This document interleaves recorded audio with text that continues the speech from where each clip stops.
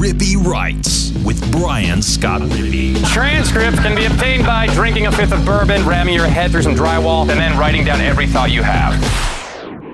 What is up on a Friday? I am Brian Scott Rippey. Thanks for tuning in to another edition of the Rippy Writes podcast. It is Mailbag Friday, the return of the people's holiday. We're going to take your mailbag questions. Got some Jackson Dart, Michael Trigg thoughts at the top before we get to that. And then I think we'll get to Greg's picks at the end. Full disclosure, some inside baseball on the podcast here. I just forgot to text Greg last night, and then it came time to record on Friday, and I was like, oh, I didn't tell him. So I sent him a text, asked if he had some time. Hopefully we'll mix it in there by the time most of you hear this, but definitely hanging in the balance right now. But I will make some picks regardless if I can pull Greg the Meat Sharp Jones out of wherever it is he's doing, hopefully the back of LB's. Anyway, we got a fun show today. I'm looking forward to it. If you haven't listened to Weldon and I on Sean Payton and the Saints and some Jackson Dart, Michael Trigg stuff that we recorded on Wednesday night, it didn't go out on the main feed until a little later on Thursday. So some of it's outdated, not really a whole lot. A lot of Weldon recalls his Dart eval and kind of the same thing with Trigg. So I thought it was a pretty interesting conversation. Be sure to check that out if you haven't already. But anyway, let's roll. Before we get to that, though, I want to remind you, podcast brought to you by Skybox Sports Picks. Who is Skybox Sports Picks? Glad you asked. They're the world's best gambling handicapping website, the inventors of the Skybox Matrix Interval, an advanced modeling mechanism that has helped propel Skybox to the top of the sports handicapping industry. Had a 6-3 night the other night in college basketball. I see they're just giving away free money on the NBA model that they're just kind of testing out. I was about to say screwing around with. Skybox doesn't screw around, but they're just testing it out and went 5-1 the first night they tried it. They had a couple winners the other night too. These guys just print money. We got NASCAR coming up. They're going to have a NASCAR package available. I'm going to get their NASCAR guru on to have another NASCAR explain it. We could call it explain it to Rippy session, I guess. That would be insulting to the NASCAR guru because I asked a lot of dumb questions, if you'll remember that pod from the summer. But NASCAR season starting back up, we'll let him promote the package, and I'll ask him about that sport. Maybe I'll make it my mission to learn the sport this spring. So anyway, check them out. They're going to have a picks package to fit your price range, whether that's month-long, season-long, all sports, sports-centric. I'd recommend just going with the year-long all sports. It's going to pay for itself and then some. But if you're looking for something a little more specific and going month to month or week to week, they can certainly accommodate you there. Use the promo code RIPPY, and you get 20% off. And then whenever the NASCAR picks goes live, that you can use the promo code NASCAR on top of that and get 30% off. So be on the lookout for that here in the coming days. Follow them on social media at Skybox Picks.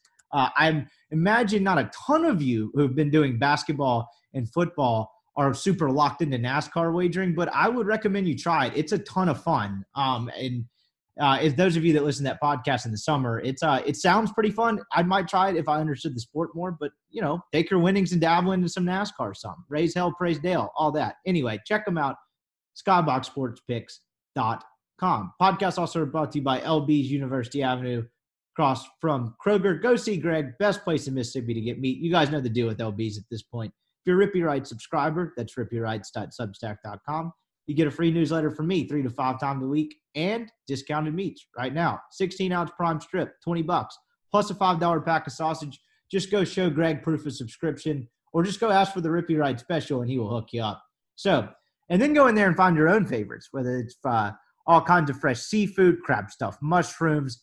I like the ribeye sausage. The filet burgers are always delicious. There's all kinds of great cuts in there. Greg wants to make your grilling experience great. LB's is so terrific. If you ever walked in that store and then walked in any other generic butcher shop or butcher area in a supermarket or something, it doesn't really compare. Greg wants to actually make things great, and he will definitely do that for you. Check him out. LB's University Avenue, soon to have a location down in Gluckstadt in the Jackson-ish area. I think Gluckstadt's about as borderline as it gets when it talks about Greater Jackson area. That's out there, but worth the trip. Check them out.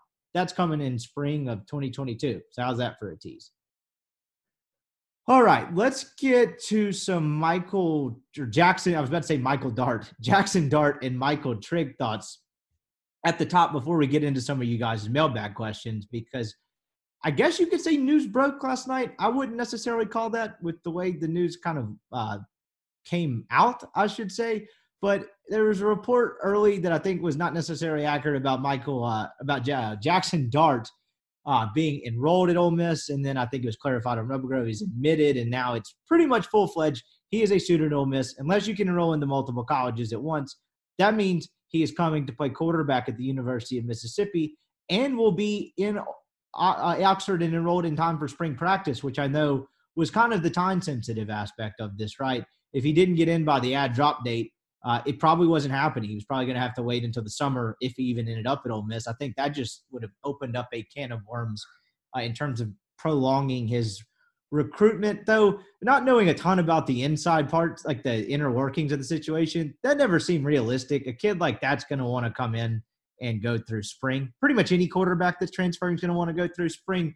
Most of these summer transfers are kids that stayed at their first school in spring and it didn't really turn out the way they thought it would. Maybe they see the writing on the wall and then they transfer, which Ole Miss may very well still get a kid post-spring at that happening. I wouldn't bet against that at this point, no matter what happens with Jack Abraham, which we can cover here in a second. But Ole Miss still needs some quarterback depth in the room. Whatever Abraham's situation aside is, that's the former Oxford High quarterback who's taken a kind of a roundabout trip back to Oxford. Not kind of. He went La Tech commit, ends up at Tulane for a short period of time, goes to Northwest Mississippi Community College. I covered a couple of his games there, actually. Then to Southern Miss, then to State. Had some concussion issues in spring or post-spring, and is now back here finishing up, or has some interest, I should say, in coming to Ole Miss. I don't know what the deal is on that, whether they can get there in spring. That's not really the point. The point is Ole Miss needs some depth in that room. So don't be surprised in the slightest if they go pick up another quarterback, because as Weldon really pointed this out first, but as we talked about a number of different times, very unprecedented that Ole Miss didn't sign a high school quarterback, whether you think the kid was going to come in and be ready or really be anything in the next year or two. You just need bodies in the room. I mean, there's a decent chance Ole Miss goes into spring with Kincaid Dent, Luke Altmaier, and Jackson Dart. That's not a lot. Like, that 3 quarterbacks going into spring, 2 would have been like, okay, what are we doing here? Pretty unprecedented. But 3 is still somewhat thin. And to be completely honest, I don't know what the deal with the ad drop date is. Maybe I would assume Altmaier sticks it out through spring, but I guess that's not a total guarantee. That's just me guessing. I don't know anything. But I would assume he would stick around. But, kids, sometimes you don't know what the situation is. Someone else comes in, they get upset. A la Tate Martell seems like the poster child of that, and goes somewhere else. I'm not saying Altmaier thinks that way or wants to do that or whatever, but I guess what I'm saying is there's no guarantee that he will stick around. I would imagine it's pretty safe he sticks around for spring, but overall point I'm trying to make, Ole Miss needs depth there, so they're probably not done. But, with that aside, what does this mean? And what did the Jackson Dart and Michael Trigg additions mean for Ole Miss? What do you mean? What does it mean? It means they got a quarterback and it means they got a tight end. Well, sure. But in the bigger picture, not that Ole Miss is done in the portal, but you started to see about a week and a half, 2 weeks ago, I'd say, or at least in the last 3, this whole portal strategy somewhat come together. Because if you'll think back what the mood was amongst the fan base, if the Rebel Grove message board is any indication, it was, well, you better enjoy tonight because this is looking like a mess.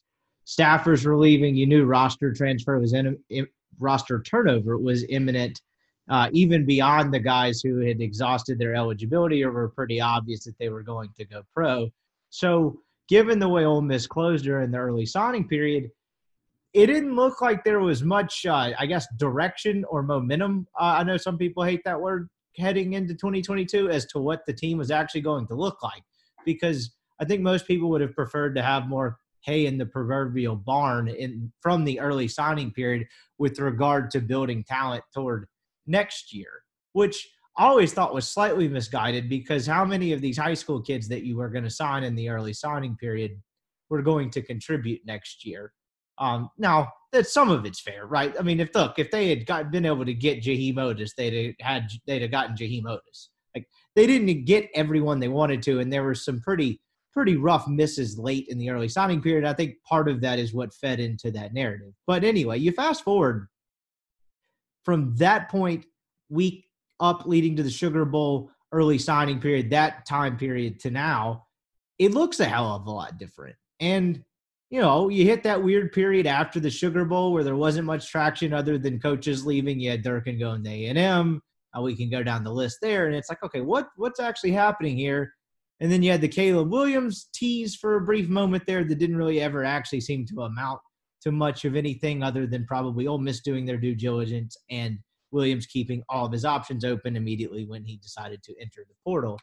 And so it was like, okay, what are they doing here? Like, who are they going to get as a quarterback? Are they going to get anyone in the portal? Like, what is this actually going to look like next year? And just how bad could this look in the fall of 2022?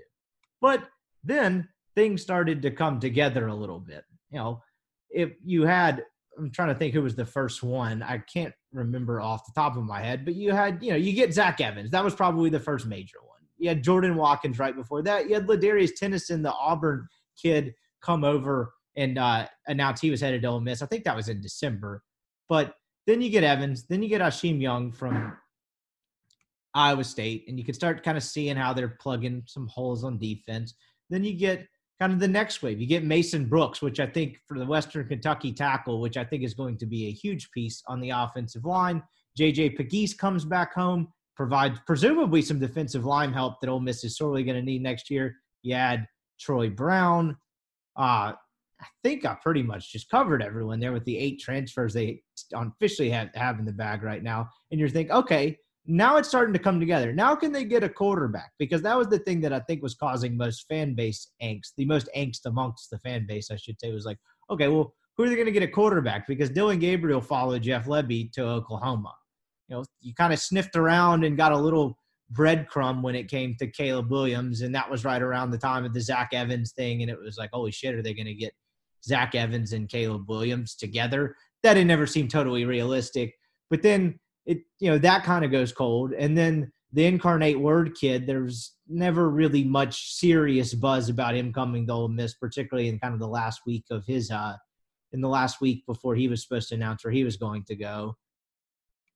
And he announces that he's following Incarnate Word head coach to Washington State, which is where I can't forget that guy's name, but he's the offensive coordinator there. Then Jackson Dart becomes available, and that starts to seem actually pretty real, or becomes available. He's in the portal. That starts actually to see real. And now you can kind of see the wheels in motion. And the fact that Ole Miss was able to reel Dart in, because I think Oklahoma was really in play. I think BYU was really in play up until the end. And I think, which we'll get to a little bit more of this in a minute, USC was still in play. Him going back to USC, and I'll explain why in a second. But point being, he had 3 other places that he could have gone, or 2 other places he could have gone, and 1 place he could have stayed. And Ole Miss was able to beat the other 2 out and, kind of coax him away from USC. I don't know if that had as much to do with it as Caleb Williams seems pretty set on heading to USC, despite some reports earlier in the week that he really loves cold weather and cheese curls or whatever those things are called. Wisconsin didn't really ever buy into that. Anyway, so Ole Miss gets him. And now you get a talented blue chip kid. He's still a young quarterback, still a young player, that you have at least somewhat of a sample size. Somewhat of a sample size with last season. He plays at USC, so you get somewhat of a sample size, kind of up and down. Right? He has the bad start to his college career. I think he got picked off twice early against Washington State. Then he kind of comes back and has a pretty damn good game the rest of the way. And it was kind of your up and down freshman year. He ends up with 9 touchdowns, 5 interceptions. I think he had some sort of concussion injury deal at some point in the middle of those. The Arizona State game looks likely he only threw 8 times. I didn't watch every single USC game this year, hand up on that one. But point being, it's a talented kid. It's a blue chip prospect. And now you have your heir apparent to Matt Corral, Arch Manning notwithstanding. So now you have a replacement. You got a shot next year. And you've got a head coach who, for whatever you want to fault him for, always gets the most out of quarterbacks. I mean, he got good production from Jalen Hurts. He got good productions from a converted running back, Blake Sims. Whatever that kid's name was at FAU, he started at Oklahoma, got kicked out of school, and then ended up at FAU. He was pretty damn good down there. Kiffin gets the most out of quarterbacks from a production and numbers standpoint. So you've got something to work with here. And more importantly, you've got a little bit of we got some competition. I'm not calling it a QB competition between him and Altmaier. I'll be interested to see how that plays out and how the staff views that. But you've got competition-ish in the room, and you've got a little bit of depth there with a clear front runner to start, which I would put that obviously being Dart. But beyond that, assuming Michael Trigg shows up to campus with him, which by all accounts, it sounds like it. You've also got another weapon at tight end. And the last time Lane Kiffin had a talented tight end in a normal season, the guy won the Mackey Award, Harrison Bryant at FAU. And I believe, if I'm not mistaken, that was under the tutelage of offensive coordinator Charlie Weiss as well. Kiffin uses tight ends when he has them, right? Kenny Yeboah, I know that faded off in the second half of 2020. He was really kind of Yeboah's reputation was largely built on 4 really good games, 3.5 really good games early in the season. But point being, when Kiffin has a good tight end, he uses them. So now when you take a step back, you've got 10 transfers in total, counting these two, Dart and Trigg. And you look around and you think, okay, they've plugged some holes. I don't think they're done in the portal. I think they need another offensive lineman. I would assume they're going to try for another linebacker and probably some more pass rush help. Those would just be the most obvious ones. And then perhaps another receiver and running back. If you're adding that up and thinking that's too many, they don't have the numbers for that. I'm just kind of guesstimating there. I haven't sat down and actually looked at how many they have in the class. I guess I could do it right now. They ended up with 17 high school kids. You get 8 transfers, and then you've got or 10 transfers, excuse me. So that's 27 kids. And then I'm assuming there's a couple of it's really only 7 transfers, actually, because then by 247 and because of the scholarship deal, Jordan Rhodes counts. So it's 9 transfers. So you got 26 kids. There's room for a couple of more pieces. You're probably going to have the roster attrition not completely done. So but it basically adds up. I could see them adding 3-4 more guys in the portal. I'd actually be shocked if they added another high school guy, which is kind of the point in all of this. You've seen this plan play out. Is this going to work? I have no idea. Is this portal-heavy strategy going to lead to success consistently year in and year out? I don't know. Is it going to lead to success next year? Who knows? But they filled the spots with good players. They executed the plan on paper. Now, whether this works out and these kids end up hitting and they have the results on the field, there's a lot more that goes into that, and that sort of remains to be seen as well. But they got the bodies in place, and I think that's an important step in all of this because Kiffin got rightfully criticized, or there was a lot of angst about okay, well, they just went 10-2, but now what? You didn't do so well with the high school kids, particularly a couple in-state kids in the early signing periods. Now what? What exactly are you going to do to fill out this roster? In some ways it was a risky game, but I also think this plays into Kiffin's strengths as well, which is why I think unless some blue blood college job comes open in the next 2 years and really, really wants Kiffin, and that's not saying that if the next one that opens up, Kiffin's taking it or he's getting it. I think you saw that on display during this last coaching cycle. But unless some situation opens up pretty quickly, I think Kiffin's next job is probably in the National Football League. I think he likes the player evaluation part of it. He doesn't like the high school recruiting, sitting in the living room, schmoozing, ass-kissing aspect of recruiting. And that's not exonerating him or excusing him. To be a good college football coach, you have to do that. And I think Kiffin needs to improve in that regard himself. He's surrounded himself with some pretty decent recruiters so far. So it hasn't been an unmitigated disaster by any means. This last high school class left something to be desired, but it's been okay. But the point is, I think he enjoys the talent evaluation part of this and plugging in pieces. To me, there's more of a free agency vibe to getting transfers. I think, and I've never sat in on a transfer pitch. I kind of understand some of what the back channeling stuff consists of, but I think there's more of, hey, we have a spot for you. We think you can fit here well, based on what you did at your previous stop. Here's what we had in mind for you, versus the huge recruiting palooza and having to go sit in the kid's living room and talk about how great his mom's cooking is and how you're the greatest thing ever. And I'm going to promise you at 18 years old, you're going to be a starter and the NFL and go to the NFL and all of that. I think there's a much more NFL-like approach to recruiting and landing transfers, because I think it's a hell of a lot more about fit than just landing the best talent possible. Now, of course, you want to land better transfers than some of the other guys available out there, but I think fit plays a role in there, and I think it looks more like NFL roster building, and I think that plays to Kiffin's strengths. So you got to give them credit. You got to give him and this really got to give Kiffin credit. We'll leave it strictly kind of put him in the crosshairs or in the spotlight for right now. He rehired the staff. Like I'm not necessarily giving credit for filling out the vacant positions that left, but like you get what, like Charlie Weiss hired. Home run? No, but you could convince me on how it's good. It makes sense. Promoting Chris Partridge from within, home run hire? No, but it's good enough. So all of the holes and all of the widespread turnover and attrition, Ole Miss feels like it has a little bit more stable footing now. And I think a lot of that is solving the most important position and actually having a quarterback and getting him to campus and enrolled in school, and a talented one at that in Jackson Dart. So I think in the short term, you got to give Kiffin some credit. That doesn't exonerate him or absolve him for some of the lack of organization that went into the early signing period and not landing some of the high school kids. Jaheim Otis, in my mind, being the poster child of that. But even with that being the case, this was always going to be portal heavy. And they saw that to fruition. On paper, they have a lot of good players that I think could play well and fit together at Ole Miss. Again, a lot to play out, a lot remains to be seen. But they saw this strategy out to fruition. I think you have to give Kiffin credit for that. Will this be a year after year thing? I don't know. If it is, will it work? Who knows? But does Ole Miss go 10-2 last year without the portal? I would argue no. So the portal has helped them. They have a great batting average on landing kids in the portal.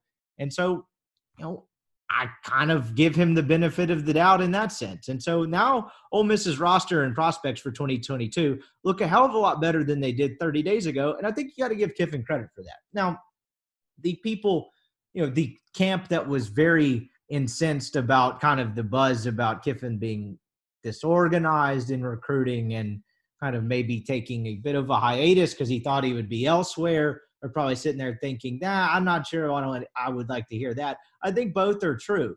Kiffin reminds me of the college student that like has his shit together more than you would think, probably not studying on Monday and Tuesday nights diligently about 10 days, 12 days out before a final.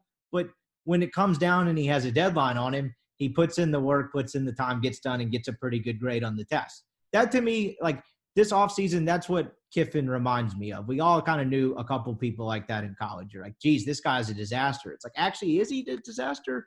He made what on that test? How? And then you realize, oh, actually, this kid does study when he's sober.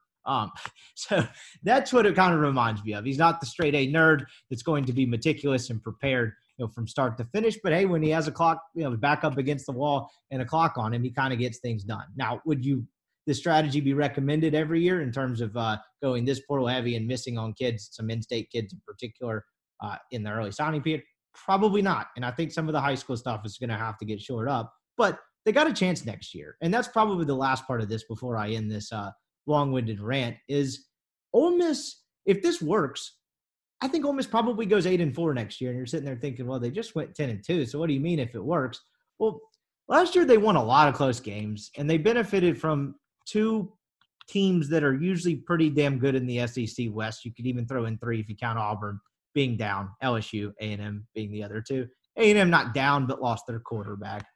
And you won a lot of close games. Is that going to happen every year? No. Ole Miss was a couple bounces away from being, 8-4. And that wouldn't have been totally unfair with this roster, but to give them credit, they had a great quarterback in Matt Corral. They found a way to win both of those games. I guess what I'm getting at is this could work, and Ole Miss could not actually take a step back in terms of just roster quality and where the program is headed and still be 8-4, to where I guess it's technically a 2-game step back on paper, but you're not going to win every close game every year, I guess is what I'm getting at. So I think they're in pretty good position. I think this Dart land, and I think Trigg in particular, is huge for Ole Miss. Still have some concerns around wide receiver. I think having a talented tight end in Trigg will I'm curious to see how much that quells that. I don't know if they're done at receiver.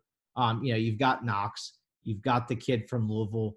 Now I'm going blank on it. Good God. Watkins. So, but I don't know. You had so much opportunity to have a kid on the roster this past year step up a receiver, and it just never happened. I just wonder what that's actually going to look like. Like, what is Jonathan Mingo's ceiling? What are you going to get from Danis Jackson? And So I think they could use one more receiver. But anyway, that's not really the point. I'm going off on a tangent here. I think you got to give Kiffin credit for filling this out and kind of this coming to fruition instead of it just being, don't worry, they're going to go portal heavy. Well, what does that mean? Now you can kind of see what it means. And they got a shot to be pretty good next year. There's still work left to be done. I think there's still some concern on both lines of scrimmage, but you got a shot. And, I'd be shocked if they went 6-6 next year, but I'd also probably be shocked if they went 2-10. But they're in the mix again, and they have a talented player at the most important position, and you've got a head coach that has a reputation of getting production at the quarterback position, really whether he has a ton of talent or not. Shout out Blake Sims. So Matt Corral being the other end of the spectrum with that. So in the short term, job well done for Lane Kiffin. We will see where it goes from here. All right, let's get to your mailbag questions before we get Greg's picks. Since I started that monologue, we have gotten in contact with LB's Greg. He said he would dispatch in for the people, and so we'll have picks at the end of this podcast. Let's get to your mailbag questions, though, before we get to that. Who is going to be the leadoff hitter today? A little bit of a lighter crowd on the mailbag questions. I don't want to have to scold the listeners, but we're approaching that point. We need content. Let's see. Outside, we'll start with the topical one. Blake Davis checking in. Outside of Cedric Johnson, who do you think will be Ole Miss's best pass rusher next year? Great question.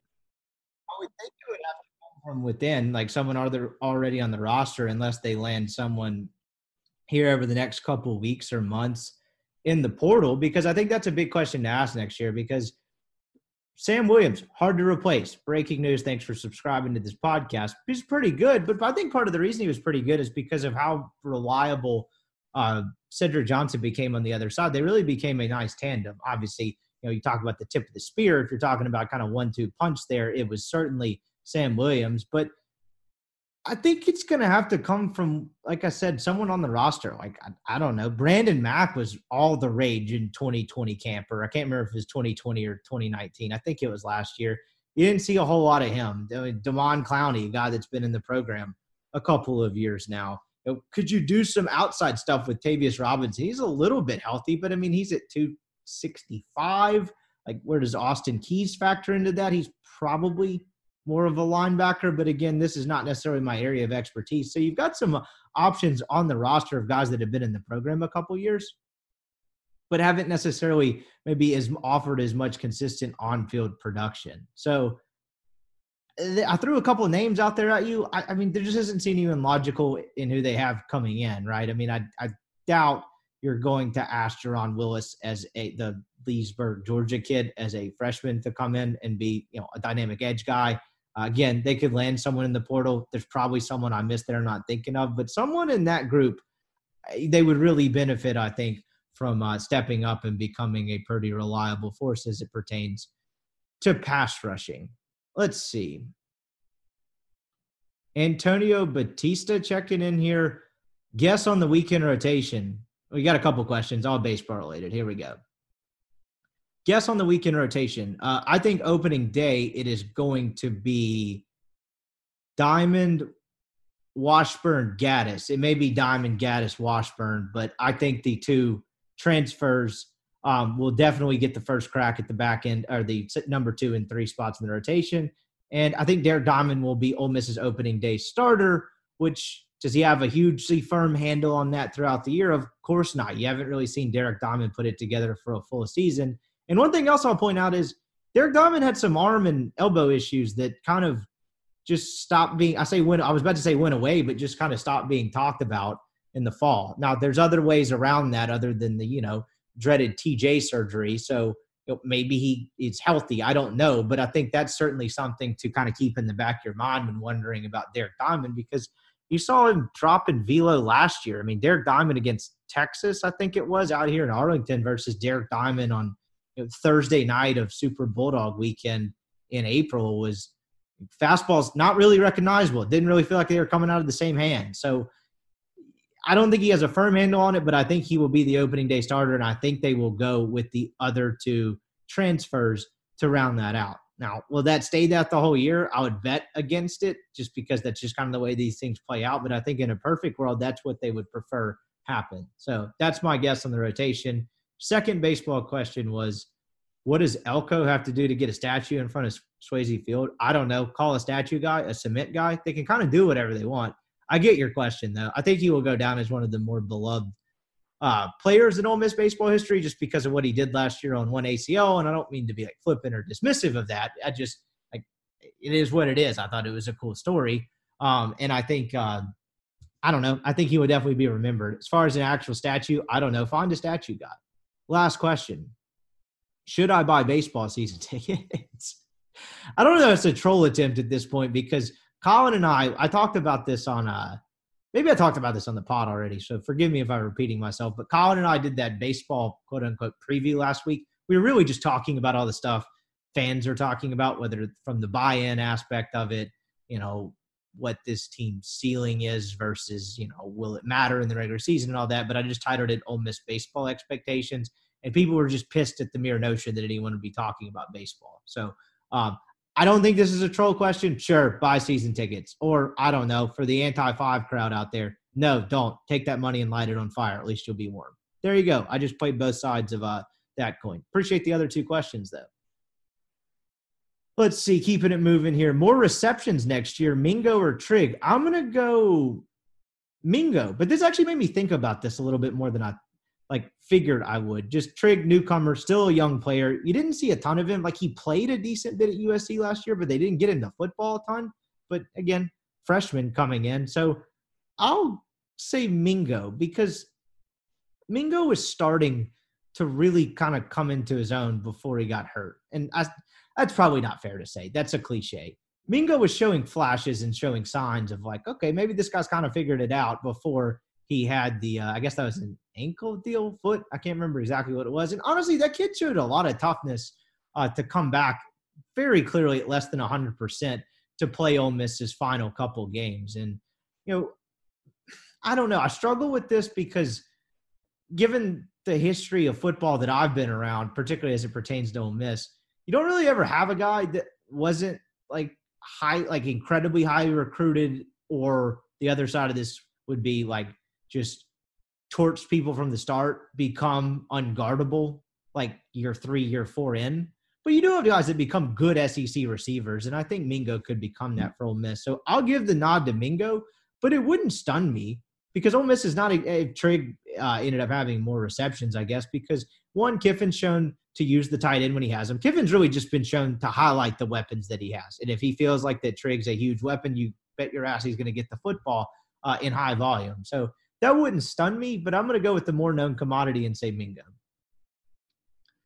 Poor Man's Taft checking in. I don't understand this Twitter handle or account, but you ask great mailbag questions, so I appreciate it. Where have you been, by the way? Did you miss the first couple of mailbags? Anyway, the year is 2043. You have just been celebrated as the world's foremost cartographer, whose contributions in charting cross-state flying car routes has led to the rebirth of the fold-out paper map industry. So dumbing that down for us dumb people out here, we're in year 2043. I'm making maps because we have flying cars. How did you get here, and why do you credit your success to Mike Bianco? Okay, this is the mindfuck question of the week. So we're always good for one of those. I appreciate it. Let's see. I don't know. I'm not very good at drawing stuff in general. I had my motor skills checked till I was like 12 years old. Not a good drawer. My handwriting looks like something of a serial killer. Not a great not great with my hands. We'll put it to you that way. So I don't see how realistic this is, but hell, I don't know. I don't even know where to go with this. How do I credit my success to Mike Bianco? I don't know. I drew up a map to try to intentionally get Mike Bianco lost from all the times he yelled at me, and it turned out to be the fastest shortcut between Jacksonville and LA. So they scrapped I-10 and went with my idea. There we go. There's the answer to that question. I don't know if that was great podcasting. Let's see. Keeping it going. Ben Johnson checking in with a golf question. Realistic golf course bucket list. I don't know what you would consider realistic, but I'd like to go do the Sawgrass thing. I would like to do Pebble Beach, as expensive as it is. And I'd like to go over and do the Scotland stuff, whether St. Andrews, Royal Dornick, that whole Scotland trip, because I'm not about to call this affordable. It's accessible from getting on standpoint. Like I could say Cypress Point and Augusta National and Pine Dunes and all of that, where it's like, okay, you're going to have to actually know someone to get on, that type of thing. So like realistic, I'd like to do that. I'd like to do a Scottsdale trip. I play a decent bit of golf, but my like course bucket list in terms of being at memorable places is actually pretty slim. So that's a couple. I'm trying to think if I left anything else out. I've always been intrigued by the Whistling Straits kind of vibe up in Wisconsin. I'd like to do a trip up around there. And then Bandon, of course, in Oregon would be pretty sweet as well. So those are a couple to keep in mind. Really, I'm just your average golfer's bucket list. I think I just named probably the most cliched, affordable, realistic places. But a small one, a niche one I have is to play every public course in Dallas. There's like over 100 of them. This city, this Metroplex has incredible public golf. I didn't know that when I moved here, but man, is it great. And so I'm like 30-ish in. I don't know if I'll even like get to 100 or actually make that big of an effort, but it would be kind of cool to be able to say that. Keeping it moving down here. Who's the handsomest? Is that a word between Caleb Saylor's checking in? Who's the handsomest between 5 being Mike Bianco, Kermit, or Kiffin? Well, I'm going to eliminate 5 because if you ever noticed that his pants don't really fit.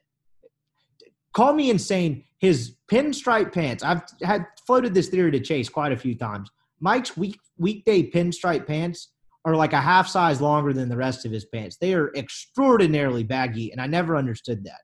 That's the kind of observations you get when you spend entirely too much time in the press box at Swayze Field during 4-hour midweek games. But what have you. So he's out.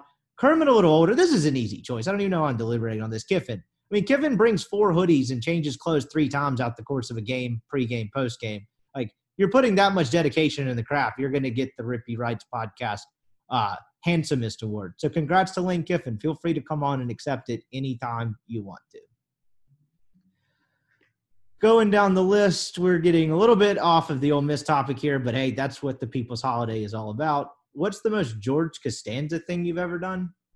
Head to the throne in the office with my shirt off and clothes off? No, not really. I don't do that. I don't know. I don't really have a George Costanza thing. I think Festivus is a great holiday. I would love to make up my own holiday. Shit, I made up my own holiday. The People's Holiday. That's it. I know that was George's dad, but George was indoctrinated into Festivus. So make up my own holiday. That's the most George Costanza thing I have ever done.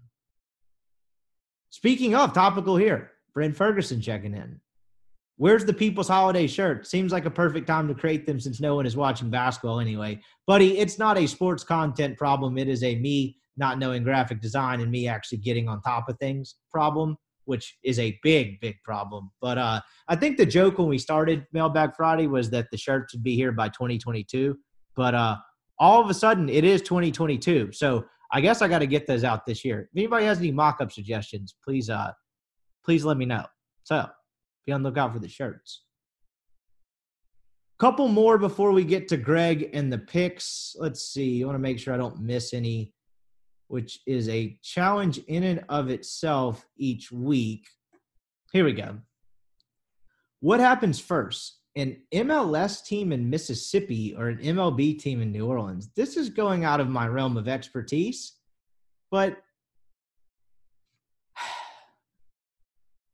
I mean, I would say MLS team in Mississippi just because, like, I don't think MLB's ever going to New Orleans. It just doesn't really jive or seem to make sense. But, I mean, given the current state of my hometown, Jackson, and that being really the only major metroplex in the city, in the state, other than, like, the coast, I mean, like, Tupelo, South Haven, it's not getting an MLS team, I wouldn't think. So I'll go MLB team in New Orleans. I mean, they got the AAA team there, so I guess I'll say that's more likely. Yeah, I don't know. That's actually a weirdly good question. I'm pretty sure that I picked the obvious answer because, again, seen Jackson lately, good God. Can we get a preseason poll of the UMMC? So we got medical school intramural basketball team names in here. So we have a screenshot of this for our non-television audience. Let's see. A lot of these look like nerd terms. BROTs, D2s, D4s. I'm guessing that's some sort of M1, M2s. I'm guessing that's some sort of nerd term. There's an MIS team, so that's the winner. There's one called Scrubs. That's a close second. And there's one called Hoops of Henley. I don't know what that means. but you get third because I don't know what the other terms mean. So good luck this year. I'd like to see a report back on the UMMC intramural basketball league because I feel like that's strikingly similar to the MAIS. Let me know if anyone dunks. Let me know if there's a court storming. Just keep tabs on that and check back in throughout the year. I'd like to know who finishes first and last in that one. So appreciate that. Let's see. A couple more here before we get out of here. Or did I? Oh, topical one for you from Jay Robertson. Why do you hate science? So this is I wouldn't call this an inside joke. This is a you've been up to date on Twitter joke. Yesterday, I sent the Thursday podcast with Weldon to Chase, who was tied up. I'm sure they had all kinds of stuff going on yesterday, but he didn't have time to get the podcast up. And I was about to hit the road for an hour or so. So I always try to tweet out the Oxford Exxon link because they've done me a huge solid by kind of incorporating me into their network. Two, that's why I feel like a lot of people listen on the feed, even though you can listen to whatever one you want. Rippy Writes is still there as well. But I tweeted out the Rippy Writes Spotify link just to get it out for the day. And I got a reply from a Mississippi features writer, newspaper guys. This guy's name is Slim Smith. There's no way that's a real name, by the way. That has to be made up. This man's name is Slim Smith, describes himself as a newspaper man in Mississippi. And he said, this was the reply I got to tweeting a Spotify link in which Weldon and I talked about Sean Payton, ad drop dates, trig, and dart. Slim Smith checking in here with just some dynamite content. I'm sorry, I dumped Spotify. Neil Young greater than Joe Rogan. Enjoy your horse dewormer with a urine chaser. Holy shit. I didn't even know what to do with this. Honestly, I was kind of bored. I was wrapping up the day at work before I had to make this drive. And I was like, you know what? I'll play here. So I just quote tweeted it and was like, this is a soccer and a football podcast, man. People have lost their minds. I'm not going to go on any sort of political rant here, but, Spotify, cool place to access music. If you're making your music apps and podcast apps political, that's probably an indictment on you and where you're at in your life more so than anything. I just don't understand that. Look, you have every right to boycott anything you want to in this country. That's the beautiful thing about it. I just don't understand the whole boycott X because they donated to X or because they're on this political belief or they house someone with this. I just don't understand that. I mean, if you walk into your kitchen to eat a fucking Dole banana, I bet you could find something that the company Dole does that's not exactly ethical. I don't understand that. And most people are doing that, boycotting stuff, while probably wearing some Nikes, which, not exactly ethical how those things are getting made over there. So I don't understand the whole I'm boycotting this because of X political beliefs, given that most every major corporation and popular company in the world probably does something that's not quite up to standard. So, that was quite the wild one. So that's what that's what that was in reference to. So congrats to Slim Smith for boycotting Spotify. Count down the hours and the days before they declare bankruptcy. Not really sure how they're going to recover. I don't even listen to Joe Rogan. Seems like an interesting cat, but I've never gotten into the Joe Rogan Experience podcast. To be completely honest, I didn't even really know who the hell Neil Young was until of course, when you're on Twitter all the time, you can't escape the stupid culture war stories. I saw whoever Neil Young is was like, pick me or Joe Rogan Spotify. And Spotify was like, see ya, Neil. So I understood what he was talking about. Now, enjoy your horse dewormer with urine chaser. I didn't understand that. Weldon did have COVID on the podcast yesterday. But I thought I paused it when I told him to snort the horse dewormer. Maybe I left that in there. So sorry to Slim.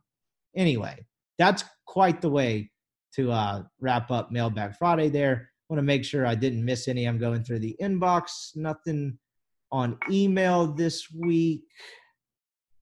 And I think we actually hit all of them for once. No, we got a couple more. Sorry. See, when I did last call, we had three more. Excuse me. I can't count.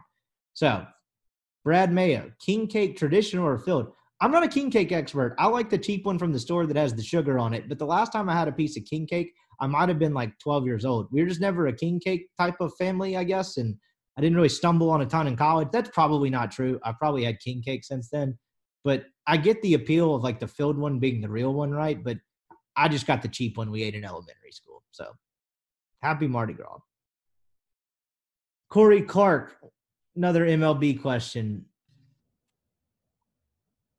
When MLB expands eventually, which two cities get a team? I keep hearing all this Nashville buzz, but I don't understand the Nashville aspect of it. That's a lot of Braves and Cardinals country, and you're also dipping down into Cincinnati Reds country. Little known fact, when I did the MLB internship, I was still in school, so they get all you up there, like out after like you finish, obviously, your whatever year that is, a college or grad school or whatever. But they give you an MLB TV account to watch your team's games, obviously both while you're up there, but beforehand. And I would click on the Reds games and they'd be blacked out. And I'm sitting there thinking, what the hell is this? Like, why can't I watch this? This doesn't make any sense. Like, we're not in the Reds market. Yes, we were. You actually get you get Cincinnati Reds. It was Fox Sports South, whatever, Fox Sports Ohio back then, now Bally, in Oxford, Mississippi. So like Tennessee's dipping down into Reds country too. Nashville's actually not that far from Cincinnati. From Mississippi, you have to actually go through Nashville to get there. So you're kind of intersecting three pretty solid fan bases there. Cardinals, huge fan base. Reds, really big fan base, or really loyal fan base, I should say. And the Braves, of course, speak for itself. They just won the World Series. So I don't understand like what market share you would be going for there if you're expanding into Nashville, but I guess where there's smoke, there's fire. The other one I would give you is probably Las Vegas. Just seems to be where everyone wants to expand to these days. So that would be two that I would put pretty good money on. And then elsewhere, honestly, I can't even think of like another one that makes sense. Like, I don't think you'd go for another team in Texas. I haven't heard anything about like the New Orleans thing. I don't think that would make a ton of sense. Yeah, I mean, the MLB kind of are where they are. Like, it's kind of archaic in that sense. Like, I don't know what else would make sense. So I'll give you Nashville and Las Vegas for the lack of a better answer, to be completely honest. One more question. Perfect way to wrap up the Mailbag Friday section of the podcast. C. Gant checking in. Indica or sativa? I plead the fifth. Not a drug guy. How about that? That did make me laugh, though. That made me go watch 420 Disaster again. My age group grew up in the golden age of YouTube. 420 Disaster, Outrageous Fun, the Leprechaun video, all kinds of great just YouTube stuff. And my girlfriend doesn't understand any of the references in there, so we've had to go through and watch some of the all-time YouTube videos from the early 2000s. If you haven't seen 420 Disaster, go look it up. You'll either find it the funniest thing in the world or the stupidest thing in the world. That eventually became like the most quotable YouTube video of my college like friend group. Again, not drug guys, just saying funny video. Pass that here, dude. What's up?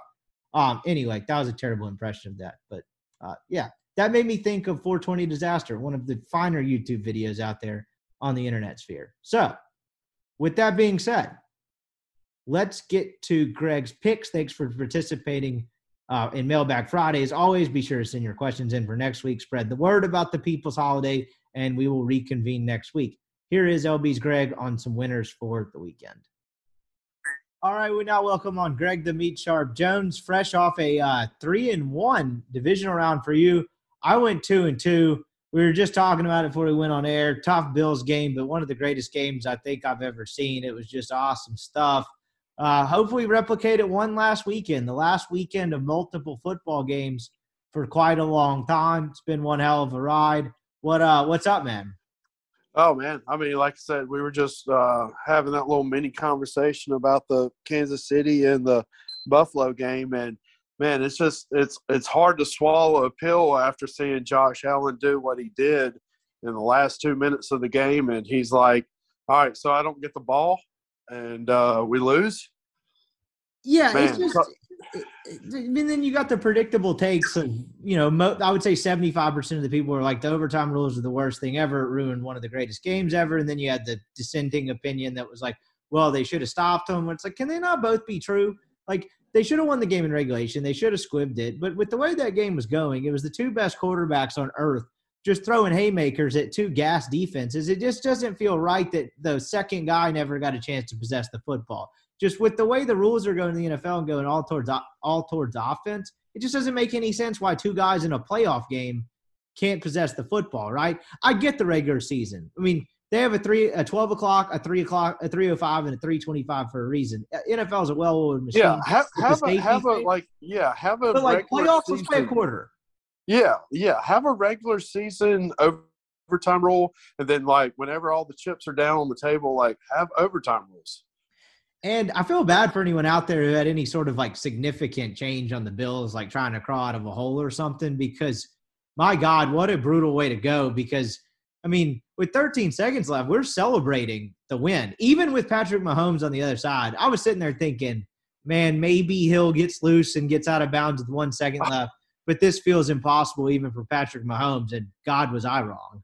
Oh, man. I mean, I think I sent a text message to 2 different people, and it was like, hey, I think I literally sent the text message and said I really like the Bills, and I clicked on the message that I like the Bills, and I jinxed it. I literally jinxed it. But I mean, man, that's just a tough way to lose the game, because I honestly think that if you squib that opening kickoff and it hits the up back in the head, he goes and scrambles to find the ball, and then he downs the ball. There's like 7 to 6 seconds left, and they just can't. I don't know. I mean, even if you blow off 3 seconds, they can't really do anything. I mean, honestly, if they blow off like 3 seconds, that added second, they added it from 7 to 8 after the first play, would have had people losing their minds. But to your point, they probably win the game right there. And then I think the whole thing was the Tyreek Hill effect. They were so scared of Tyreek Hill, they didn't squib it. Or they were so scared of Tyreek. But he wasn't even out there, like you were saying. I guess I don't understand that part of it. But I think the reason they were playing so deep is they were so scared of Hill beating them deep and having just an absolute meltdown. When there's really no reason to play like Hail Mary prevent there. All you got to do is kind of like basically make 2 tackles within 20 yards each time, right? Just don't give up 2 20, 25-yard plays, and you're good. Like, I know they had 2 timeouts, but just play normal-ish conservative defense for 2 plays, and you probably win the game squib or no squib too. Oh, yeah. And I totally agree with everything that you just said. And it's I've done the podcast with the Butcher versus Spin instructor, and I was like, I love Cincinnati, but like if Patrick Mahomes' fiance doesn't spray champagne on the and his brother doesn't do the Sean Taylor dance on, I would love Patrick Mahomes, but like I just don't like him, and I like Cincinnati a lot this week. It's honestly an incredible like upset that Mahomes is a likable guy, because the wife and the brother just Jesus. And so, you know what I mean? Like, you would think he wouldn't be quite as well-rounded, right? Like, he seems like a well-rounded, pretty well-adjusted, self-aware guy. Seems like a nice dude. But, like, his better half and then his brother, that just doesn't compute to me. Like, man. I think there's a picture on Twitter that just popped up that was like, Patrick Mahomes is being humble, sitting in his chair, and his future wife is like throwing whatever. I mean, golly, I love Patrick Mahomes to death, and I think he's a great quarterback, and I think he might be one of the elite quarterbacks of all times. But like, man, you gotta get a better feel with the people that you associate yourself with. Yeah, well, dude, you're kind of add on your point there. I don't know if this exactly lined up in time, but assuming she popped the champagne or whatever right after the game ended, that's probably happening at the exact same time that Mahomes is sprinting to go find Josh Allen to kind of give him a hug. Because you have that like, hey, man, and hell of a football game or whatever. Like, this isn't the last time this is going to happen. And then his girlfriend's up there just acting like a jackass. Exactly. And you have this wholesome NFL Twitter moment between Josh Allen and Patrick Mahomes that he's like, Patrick Mahomes like, look, man, I got to find Josh Allen because, like, he didn't even get to touch the ball, and we literally won on a coin toss. And, you got to have respect to that. And then next thing you know, you turn to, Patrick Mahomes' fiance dousing the main crowd with a a champagne. Man, I just, like I said, I like Patrick Mahomes a lot. I just, I wish I had a little bit more respect for him because I just don't appreciate the people he associates himself with. What do we got going on at the store this week? Been busy? What's cracking there? Well, I tell you what, I've closed out. I stocked everything up, and I got everything ready to go. And I think I'm gonna head to Oakland, and the Pegasus World Cup is at Gulfstream this weekend, and is a big horse racing weekend. So I'm gonna take a vacation for this weekend. There we go. You only close like how many days a year? Like 3, 4? Well, I mean, the store will be open. Well, but no, I know. But we joked about like you close like what, like Christmas Day and like 2 other days. You still go by LB Saturday, but well-deserved vacation is what I meant. Yeah, for sure. We try to do the staples of Christmas Day, Thanksgiving, New Year's Day, Easter, and Mother's Day, and whenever I can take care of the store and get the store taken care of, I'm gonna try to get out of there. There you go. You had a big horse racing weekend last weekend. You had a horse, one of your horses running. Yeah. Give me a lowdown on what's been happening. Man, horse racing is tough. You take your shots whenever you can, and you try not to, overstep your boundaries. But we took a shot with Game Stonks in at the stakes race at Aqueduct last weekend, and man, she just didn't have any gas in the tank, and we move on and we move forward, and we give her a month off, and man, it's just like I said, it's a tough sport because sometimes after a horse has run a really good race, you want to take a shot with a big race in the next race. Instead, you shouldn't have taken the shot, and you shouldn't have let her rest up. But no, Game Stonks is a really good horse, and we're very proud of her. And it was one of Mike Riccio's last horses that he found for us, and he recently passed away. But we're going to take Game Stonks to the moon, and we'll be all right, man. It just was tough whenever you take a shot, and you kind of come up on the wrong side of the stick. Was meat sweats ever a real thing? What happened to that horse? Meat sweats is a real thing. Okay. Meat sweats is she actually is a yearling right now. She just got done broken. She's in training and she's broken, and she is having about a 2 or 3 month vacation before she gets back into training as a 2-year-old, and hopefully she'll be running a race here lately in late September to August. So meat sweats is a real thing, and hopefully she's going to be on the track before September. There we go. Meat sweats or Arch Manning. You decide which one's the bigger deal. Oakland sounds or Jackson's Dart. Yeah, or Jackson Dart. Big news there. I will have to hell with it. Let's get into these games.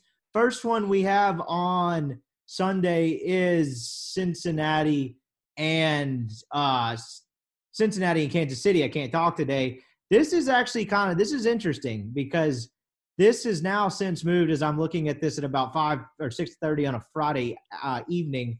It is now Kansas City minus 7.5. It had been at 7 for most of the week. Now you're getting over a touchdown with the Chiefs. This makes my decision even easier. This is, as I wrote in Neil's picks, hard over brain. I'm just taking the Bengals. Joe Burrow is more fun to root for. It's an incredible story. They didn't even really deserve to win that game last week, right? You get sacked 9 times. They didn't throw a passing touchdown. They ran it for 65 yards. But to credit to Joe Burrow, he just kept getting back up and took an advantage of an incompetent joke of a franchise pissing down their leg, that being the Tennessee Titans. I get the money line play. It's like 275. Like, why not throw a flyer at it? But, man, Patrick Mahomes has now gone through 3 playoffs. This is insane. To pump up Mahomes here for a second. He has now gone through 3 playoffs.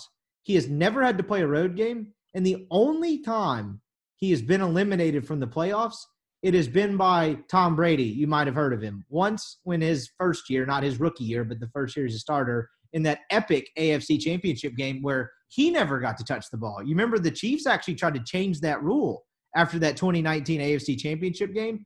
and the rest of the league was like shot them down and called them sore losers, which is kind of ironic now.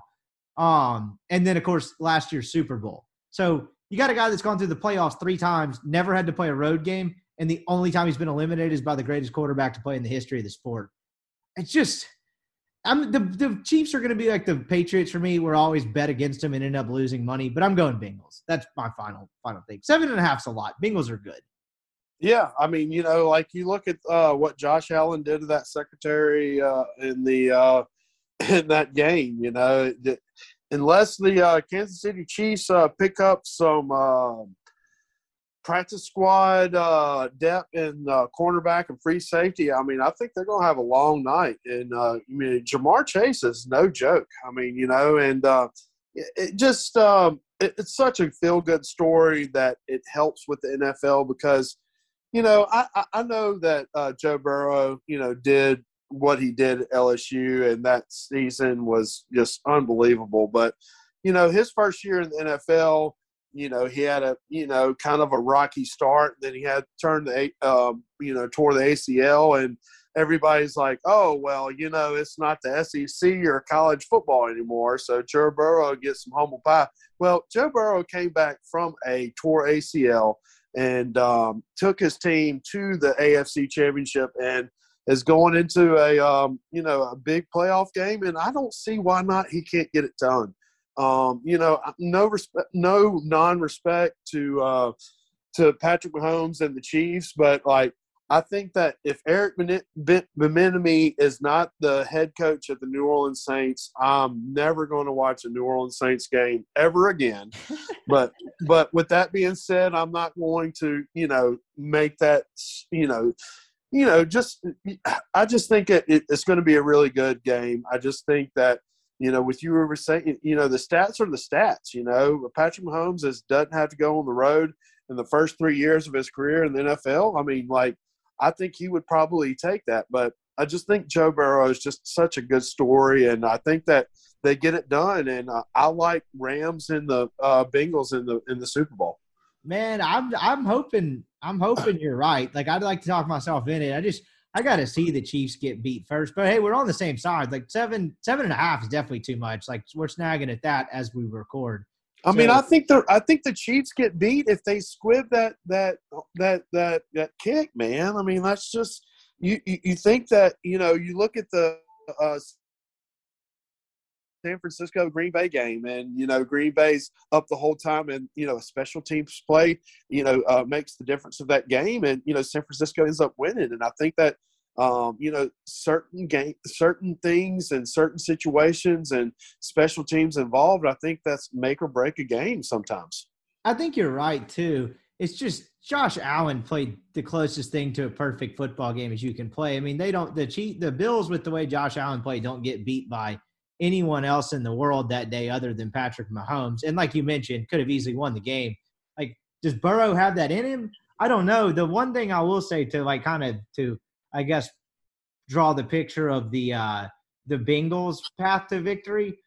Early in that game, because, people got caught up in the last 16 minutes of that game, which is absolutely electric, 15, 16 minutes, so fourth quarter and some change.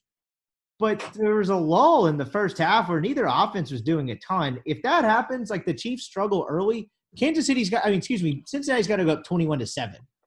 You've got to take advantage of getting, I think the Bills ended up getting 3 stops in a row, Mahomes in that offense, and really created no separation out of it. If that lull happens with the Chiefs that's happened so many times this year, you got to step on their neck and twist it. You've got to get them in a 21-7, 28-7 hole. That's the path to them winning this outright. Oh, yeah. I mean, like I said, I was sitting there watching the game, and I'm like, they go back and forth, and I'm like, whenever he scored the touchdown with 13 seconds left, I'm like, man, for some strange reason, I don't think this game's over. And I think everybody else, after watching that game, felt that to where Mahomes would somehow get them in field goal range, and they'd kick the field goal and it'd go to overtime, and somehow Kansas City wins. So, I mean, you just can't fault a winner, but I love Patrick Mahomes, and I love him as a player on the field. I'm just not a fan of who he associates himself with. What's depressing about being a Titans fan is you look around, they had the 1 seed. It's probably their best chance to win a Super Bowl, maybe ever when you talk about entering the playoffs. It's so hard to get that 1 seed now. And they lose to a quarterback in his second year in a game where he sacked him 9 times. And now you look around the AFC. In order for the Titans to win a Super Bowl, they're presumably, this is a pretty safe bet, going to have to beat at least 2 of these quarterbacks over the next decade. Lamar Jackson, Patrick Mahomes, Justin Herbert, Joe Burrow, and Josh Allen. And we have Ryan Tannehill. I don't like our odds. What do you think about that? Well, I mean, like I said, you got to figure out how much money you just gave Ryan Tannehill. So, I mean, is that going to be worthy enough to get you through to that next round of the playoffs? And I just think that you could have spent your money a little bit more wisely. Can we get Russell Wilson? Like, he didn't put that on that list of teams in his fake trade demand. Can Sierra pivot to country? Like, Nashville's a pretty cool place. Like, can we get Tannehill out here and get Russell Wilson? That's really our only hope. So, that's I mean, he can wear his own cowboy hat.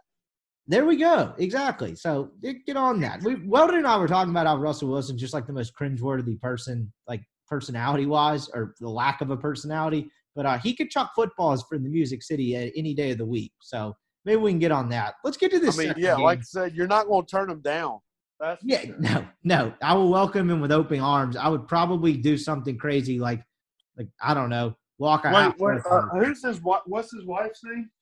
Ciara. I don't know. Maybe Ciara can start maybe Ciara can do a country album in Nashville. And then with just how big of a dork and like Russell Wilson is. I don't even know if dork's the right way to describe it. Who's the guy that she was dating some rapper or something before, and Russell Wilson kind of like Mr. Stole Your Girl thing to him? That's got to be the most like demoralizing thing of all time. It's like, really? Like, I lost to that guy? He does play quarterback for an NFL team. So, I mean, it's kind of a easy loss to take, honestly. That has been Talking Pop Culture. We have Rams-Niners in the second game starting at 5:40, I think. Yeah, 5:40 on Sunday in the late game. It is now gone. These have all moved to half point. It has now gone to Rams minus 3.5. Set the scene here a little bit. San Francisco beat LA twice in the regular season. They pummeled them in San Francisco early on in the year, which is kind of the beginning of a Niners kind of mid-season slump that they crawled out of, to their credit.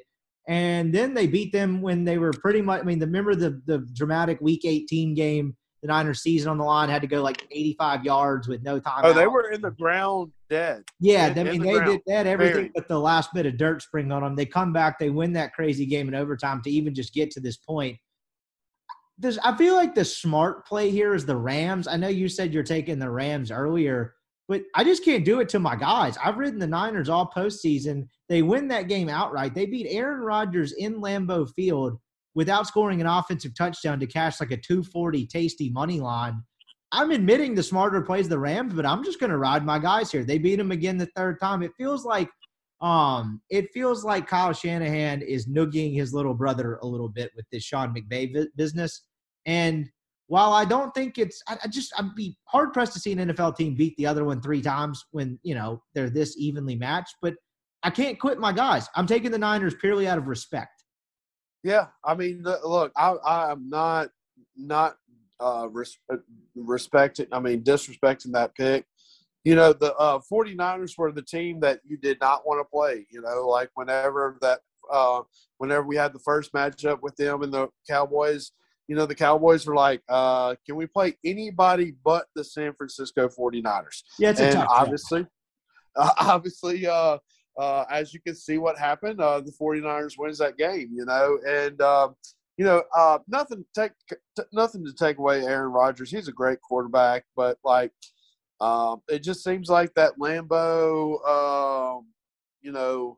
kind of you go into Lambeau and you die in Lambeau has kind of died with the whole, Brett Favre and Aaron Rodgers thing, because I think there was a stat before it was in the playoffs that the Green Bay Packers were something like 12-1 at home or something pretty strong at home to where they just never lost at home. And ever since Holmgren and Brett Favre and everything, I think their record was something, miserable. So, man, I love the Rams here. I think that with the situation of trading every draft pick they have to go all in on this season, I think it might work out. But it's just hard to beat a team 2 times in the same year, much less 3 times. So I'm just gonna take the Rams, and hopefully they get it done somehow, some way. Rams are better with a better quarterback. Like I'm with you on that one. And what's crazy about that is like you've got all this happen. Jimmy G he's 1 win away from 2 Super Bowls in a row, and he's got a pretty decent chance to be in 2 Super Bowls, having thrown 2 career postseason touchdown passes, which is just insane. And like there's so many strange storylines to this playoffs. Like I think if Jimmy G doesn't win the Super Bowl, they're moving on from him. Like they're going to find a better quarterback, which is so bizarre. Like I think he's got to win 2 more times to like keep his job. I mean, he'll get another starting job somewhere else, but like just a bizarre story-line. But I get both sides. I mean, that's I think just the Rams crazy to me. That's crazy how he's like playing for his job right now. That's wild. Yeah, I mean, look, if you give me a 1 level up from Jimmy G, like slightly below the elite tier, but that team's destroying everybody. You know what I mean? Like, I mean, I'm pretty sure that every New Orleans Saints fan would take Jimmy G right now. I don't know, man. Jameis was doing it. Like, I don't know. I'd like to see a little more of Jameis. I mean, you just got to figure out what coach is coming into New Orleans. I mean, like, you don't know what that situation is because it can be so many different things. But it might be Dennis Allen. Man, I just if Eric Bieniemy has been like passed by every NFL team that should have given him a job, and the Saints are the ones that finally give him a job, I think he makes lemonade with an orange. I just think that he's that good of an offensive coordinator. I don't know. I mean, maybe Patrick Mahomes is that good, and he would be he would be just as good with a regular offense coordinator besides him. I just think that's a good hire for the situation. It'll be interesting. It is certainly the end of an era. It is the end of the playoffs, basically, for us. We'll do some Super Bowl picks, maybe have some fun with the props, but we're approaching the end of another edition or another year of Fresh Cuts. I appreciate the time, as always, my man. Check them out, LB's University Avenue across from Kroger. And we'll do some Super Bowl props or something Super Bowl week. We got to get one last Fresh Cuts in for the offseason. Yeah, we got to figure out heads or tails. I think that like the main prop bets are heads or tails, over and under in the national anthem. Gatorade color. Yeah, what Gatorade color will the coach be doused in? I mean, we'll try to concentrate, handicap the very essentials of the Super Bowl betting. There you have it, dude. I appreciate it. We'll talk to you in 2 weeks. All right, that's our show. Appreciate you making it to the end. Hope you guys have a wonderful weekend. Hopefully it's already kick-started. Listen to this with something cold or brown in your hand. I don't mean poop. I meant liquor. But thanks for tuning in. As always, we will be back on Sunday. I'll be checking in with Bracken Ray. Probably some Jackson Dart content. I've sent out some feelers today, so no promises for the Sunday show, but hopefully something next week to help you learn a little more about Ole Miss's transfer portal quarterback. So anyway, thanks as always for listening. You guys have a great weekend. We'll holler at you on Monday.